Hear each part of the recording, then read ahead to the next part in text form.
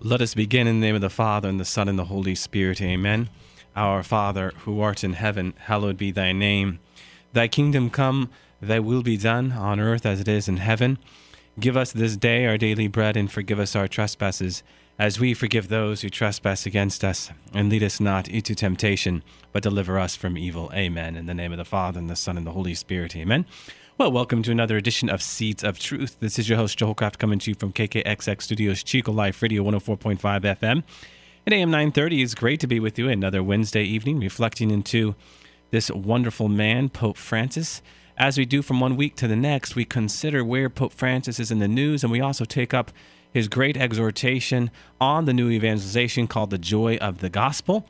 So as I typically have Bob Cross with me each and every Wednesday, he was unavailable for this evening, so I will be flying solo. Again, as always, if you have any questions, comments, observations about the Catholic faith, about Pope Francis, do not hesitate to email me at jholljmj@yahoo.com.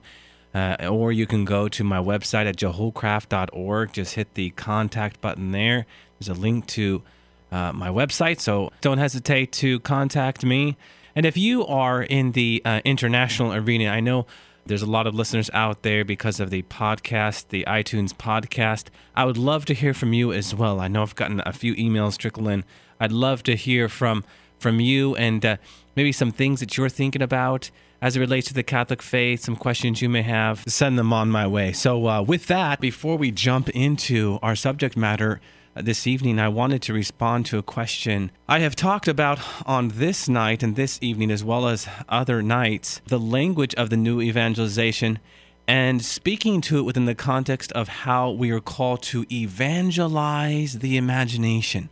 And as I've explained it, I have received the question, Joe, can you talk more about what it means to evangelize the imagination, even maybe more specifically, what would be the best and maybe more simple way to understand this idea of evangelizing the imagination? Well, what we must understand is that images in of themselves have a powerful way to provoke mind and heart to think about things differently. That's the power of an image. Even the word imagination, what is the root? Well, image. So we can begin to wonder and reflect based upon looking upon something. And when that thing is something beautiful, that beautiful image, that beautiful sculpture, that beautiful piece of art becomes a window into another reality. Such images have us reflect beyond the material, And so this is why when we teach, this is why when we write, this is why when we catechize, we utilize images with the words that we say, because in them, in so many ways, we begin to reach deeper into the heart. We can think of it this way. What does Satan do? You have heard me say this in the past. Satan doesn't have anything in of himself. The best he can do is take what belongs to God, plagiarize it, turn it upside down, hijack it, and present it to be something that it's not. This is why Satan is the father of lies, the great plagiarizer. What does he do? Well, what is pornography? Do you know that the word in the Greek literally means a harlotry of art? It is to take something that is beautiful, something that belongs to God, to twist it, turn it, misshape it, misform it, and present it to be something that it's not. We could say in a kind of provocative way that Satan evangelizes man to his kingdom in and through art. And of course, as I just spoke to it, an abuse of art. All of these images which put an emphasis on the material, which put an emphasis on the flesh, all of these images we see today that seem to reject God are that belong to the adversary. For further reflection into how the adversary works, let us turn to sacred scripture. Remember, in Genesis 1:26, God created man in his image and in his likeness, and in this image he created the male and female. What is Satan doing? Remember what happens in the Garden of Eden in those opening verses of chapter 3. Satan was subtle. The Hebrew word for subtle literally means to exploit nakedness. In prostitution, in pornography, what Satan is doing is he's exploiting our nakedness. He's exploiting the ways in which we are called to image God. And he knows this most profoundly. When two become one in the conjugal embrace, there's very few things that image God in that way. So what does he want to do? He wants to present that conjugal embrace within the sacrament of marriage as something that it is not. It is an abuse of its more authentic meaning. And as a footnote, I would just encourage you to go to Thursday nights and our treatment of theology of the body over the past few months to really get a deep understanding of what I'm talking about there. But for now, it's enough to say Satan is manipulating our understanding of the language of the body. That being said, as it relates to the more positive end of evangelizing the imagination, we are made to see how an image has the power to reach into our hearts and at once the beauty in the image stir something within us, a deeper sense of what it means to be fundamentally Christian, of what it means to live in God, of what it means to live in the God who is about truth, beauty, and goodness. What it means to say, I belong to God. When a picture renders your heart beating for God, our imaginations have been evangelized. Okay? This can come in the form of a sculpture. Just looking at maybe a sculpture of one Saint Therese of Lisieux to just reflect upon the person of Saint Therese of Lisieux and to be able to do so in a different way because you're looking at a sculpture of her. Or maybe it is, the Sistine Chapel. And you're already looking up, right? And you're looking up into this incredible scene of creation, into this incredible scene of judgment. Wow, how powerful is that? So when we talk about this call we have to evangelize the imagination within the context of the new evangelization, it is to utilize such things as art, maybe by way of social media, to grab our attention, pull us in, so that we might be thinking and reflecting more critically about what that image is all about. It was a great tool for the ancient church, and I think to some degree we've lost some of this, and to some degree the new evangelization is about regaining it. But the ancient church used to utilize in so many forms, especially within liturgy, art, pictures, sculptures, paintings, so as to draw the faithful Christian and faithful Catholic into worship in a much more profound way. Again, evangelize the imagination is about looking at ways in which we can make one another think, reflect, wonder more critically about the things yet to come. So with that, let us jump into where we see Pope Francis in the news. Certainly this past week, there was a horrific event in the death of one by the name of James Foley. On August 19th, the ISIS, as we have come to know it, this militant Islamic state known as ISIS, a militant group that controls territory in Syria and Iraq, released a very graphic video entitled A Message to America that shows the beheading of Foley, who was abducted in Syria in 2012. U.S. officials have confirmed the authenticity of the video. Now, in a letter sent to the family of the U.S. journalist James Foley killed by ISIS last week, Pope Francis assured his closeness and prayed for reconciliation and peace throughout the world. The letter said this: "The Holy Father, deeply saddened by the death of James Wright Foley, asks you kindly to convey his personal condolences and the assurance of his closeness in prayer to James' loved ones." Signed by Vatican Secretary of State, the letter was read aloud on Sunday during a memorial mass for Foley, which was held at the family's Catholic parish, Our Lady of the Holy Rosary Church in Rochester, New Hampshire. Continuing letter states that Pope Francis commended James to the loving mercy of God our Father and joins all who mourn him in praying for an end to senseless violence and the dawn of reconciliation and peace among all the members of the human family. I think that to be quite powerful because when you think about it, the Pope has commended this man to the loving mercy of God our Father. That's a powerful, powerful mediation. Pope Francis also made a personal phone call to Foley's family offering his condolences, which was confirmed by Vatican spokesman Father Federico Lombardi. Now, it's interesting, as the news has been coming out on one James Wright Foley, he was detained for 6 weeks in Libya in 2011 And then he talked about, and now as it has been reported, he wrote a letter to his alma mater, Marquette University, a Catholic university in Wisconsin, revealing how he turned to prayer while being detained, specifically the rosary, and how the prayers of family and friends also gave him strength. He said this, "I began to pray the rosary. It was what my mother and grandmother would have prayed. I said 10 Hail Marys between each Our Father. It took a long time, almost an hour, to count 100 Hail Marys off on my knuckles, and it helped to keep my mind focused."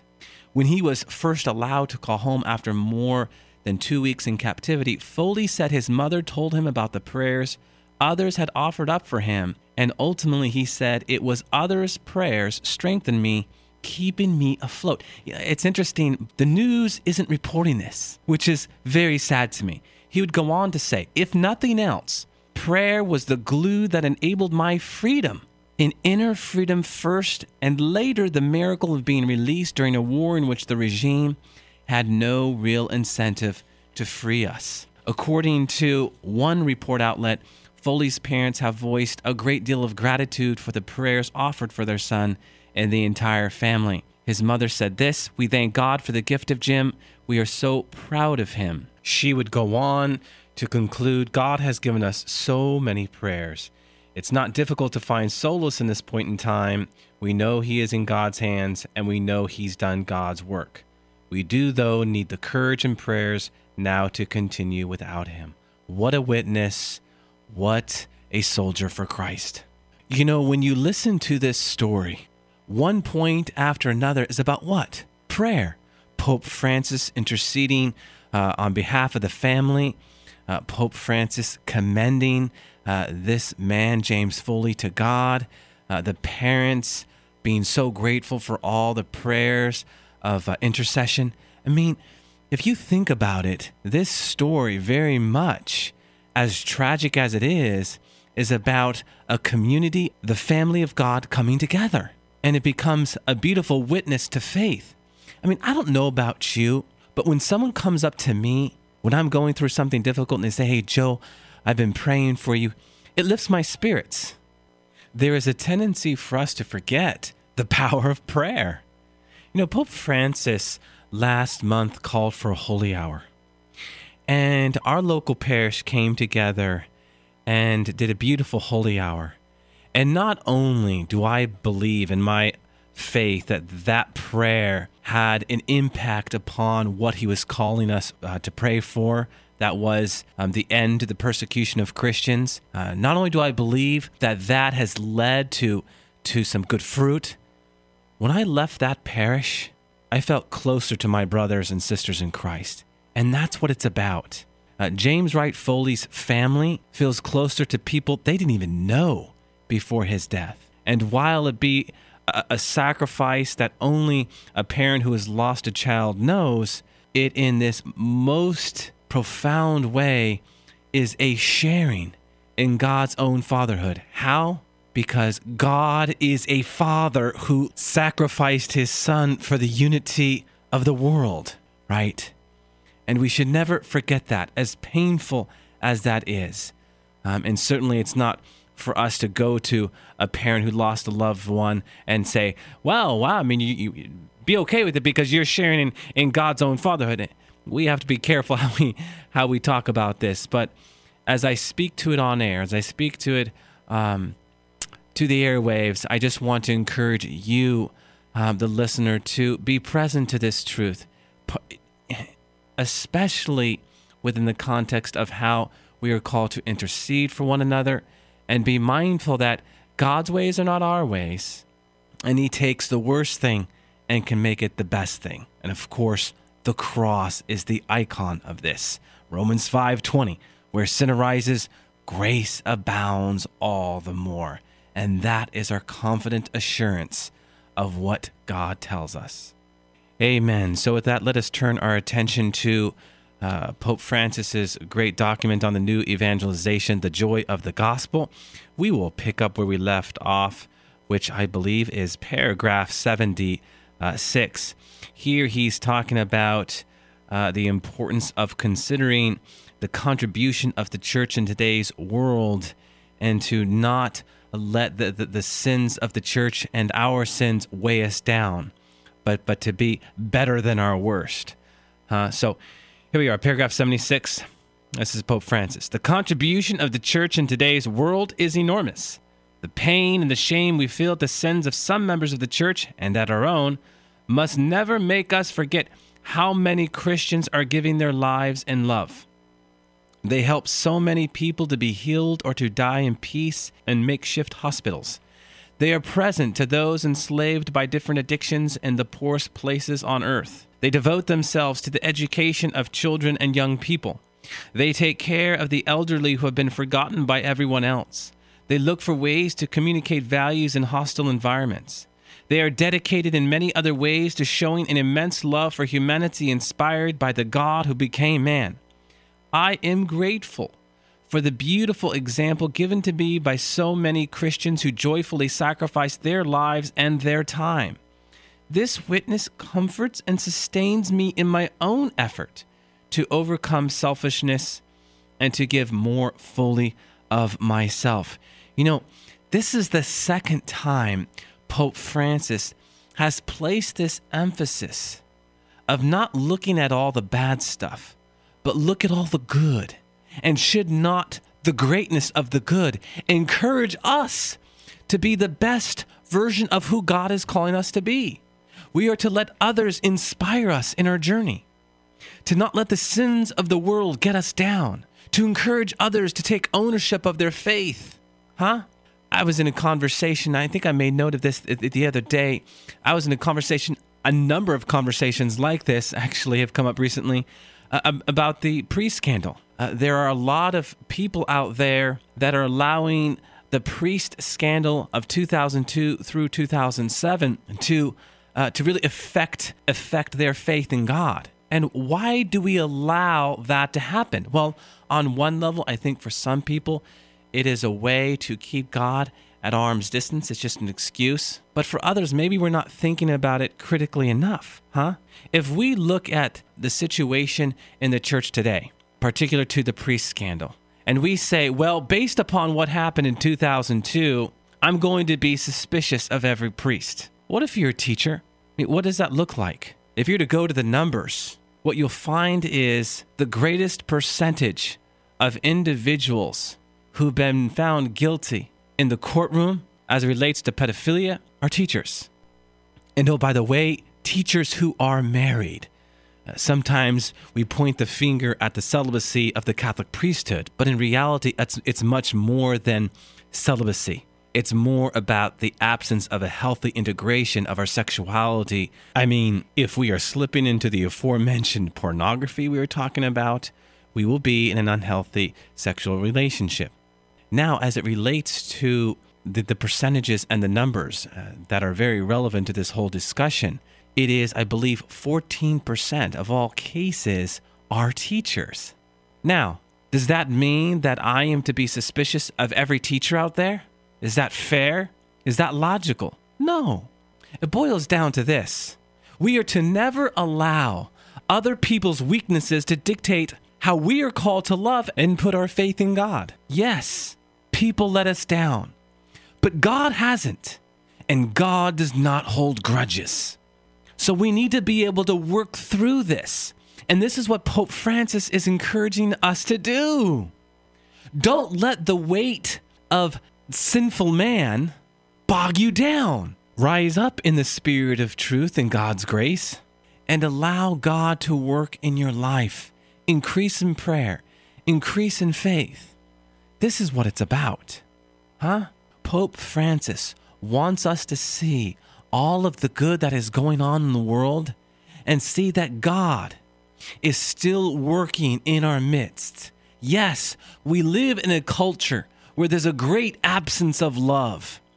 People are driven by power. People are driven by prestige. People are driven by pleasure.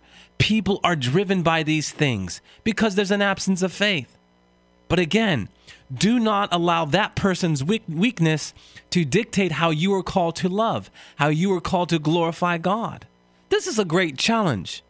But remember, Every challenge calls us forth. Every challenge calls us out. And we will never attain the crown of the heavenly Jerusalem if we do not embrace and accept the challenges that God gives us, because each and every challenge makes us better at what we do. If you are a parent out there, you should know what I'm talking about. Because every time you challenge your child to do this or that, what you're asking of them is to mature. What you're asking of them is to be a better son or daughter for God. And you know that working through whatever challenge you've given your child will strengthen them, make them better. And that's what we are about in our Christian faith. God presents situations before us, not to lead us away from Him, but to draw us closer to Him. Okay, with that, let us turn our attention back to the paragraphs themselves here in Joy of the Gospel, paragraphs 77 and 78. Paragraph 77 really calls our attention to particular temptations which affect pastoral workers. And this is what he gets into with paragraph 78, challenges that affect our missionary spirituality. So this is what he says in paragraph 78. Today we are seeing in many pastoral workers, including consecrated men and women, an inordinate concern for their personal freedom and relaxation, which leads them to see their work as a mere appendage to their life, as if it were not part of their very identity. At the same time, the spiritual life comes to be identified with a few religious exercises which can offer a certain comfort, but which do not encourage encounter with others, engagement with the world, or a passion for evangelization. As a result, one can observe in many agents of evangelization, even though they pray, a heightened individualism, a crisis of identity, and a cooling of fervor. These are three evils which fuel one another. Those are some strong words from our Holy Father. What is he saying here? Well, first, I want to take up that first sentence that comes to us from paragraph 78, where he's talking about this inordinate concern for personal freedom and relaxation, which leads all pastoral workers to see their work as a mere appendage to their life, noting that this is also affecting consecrated religious. It's interesting, if you're to go back into history, St. Basil the Great, and of course this is picked up with St. Benedict, gives us the great ora et labora, prayer and labor. These twin towers, contemplation and action. You cannot separate the task from the gift or the gift from the task. You cannot separate the spiritual works of mercy from the corporal works of mercy, or vice versa. If we look at what we do separate from who we are, we will experience an identity crisis. And he is challenging all agents of evangelization. He's just not speaking to the priesthood. He's just not speaking to women religious. No, he's calling all the lay faithful, because the new evangelization concerns everyone. And so what he's telling us here in this paragraph is effectively avoid selfishness, because it will lead to an absence of understanding who we are before God, which in turn leads to a great deal of confusion. We no longer have direction in our life. This is what he's talking about, a crisis of identity. Who are we before God? If we don't know who we are, we're not going to understand the purpose-driven life that we are called to live. And if we are not entering into that, then certainly there will be a cooling of fervor. Our life will be saltless. It will not be life-giving. So paragraph 78 is interesting, because I think here he really is challenging all of those who see themselves as working in God's vineyard. He's saying, be careful. Are you one who's more concerned about your personal freedom and relaxation as opposed to being obedient to God in your relationship with Him and ultimately the work that He's calling you to? Do you see your work as a mere appendage to your life, as if it were not part of your very identity? He's asking all of us who are concerned about the church's vocation of conversion and mission to look in the mirror, take a long stare, and ask the question, are we giving everything that we have to what God is calling us to do? I love that phrase, a cooling of fervor. You have heard me talk a lot about the importance of those three principles of the new evangelization: ardor, methods, expression. Ardor's first because it's foundational. That fervor, that vigor, that life-giving, robust enthusiasm that comes out from that living relationship with the Holy Spirit. Remember what took place in the ascension, huh? In the account of the ascension, Jesus promises his followers that they would receive the power of the Holy Spirit to bear witness to his saving love.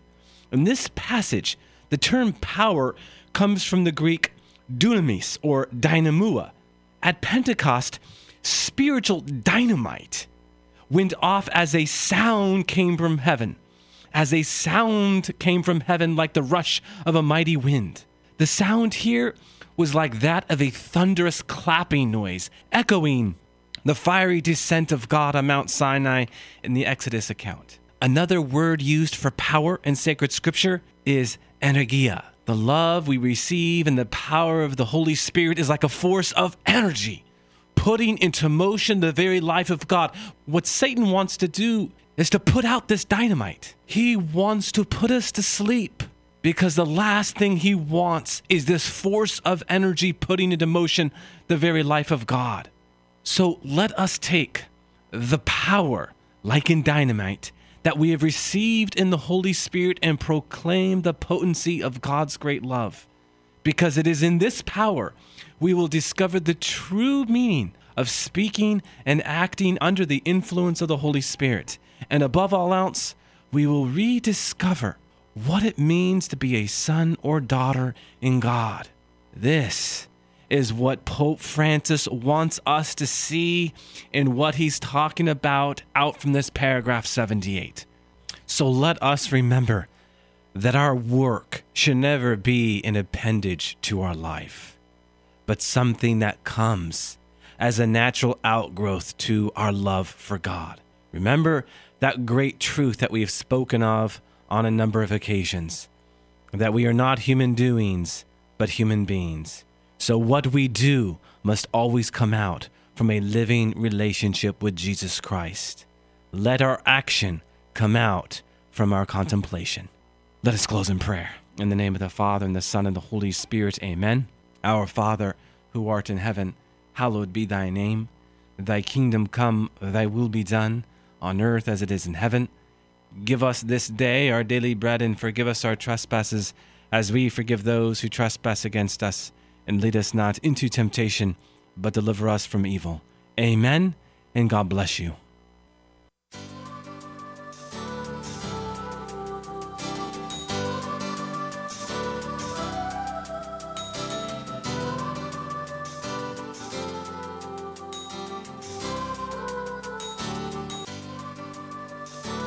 Thanks for listening to Seeds of Truth, heard every evening, Monday through Friday at 6:30 p.m. If you'd like to hear this program or find out how you can help support Seeds of Truth, the website is joehollcraft.org.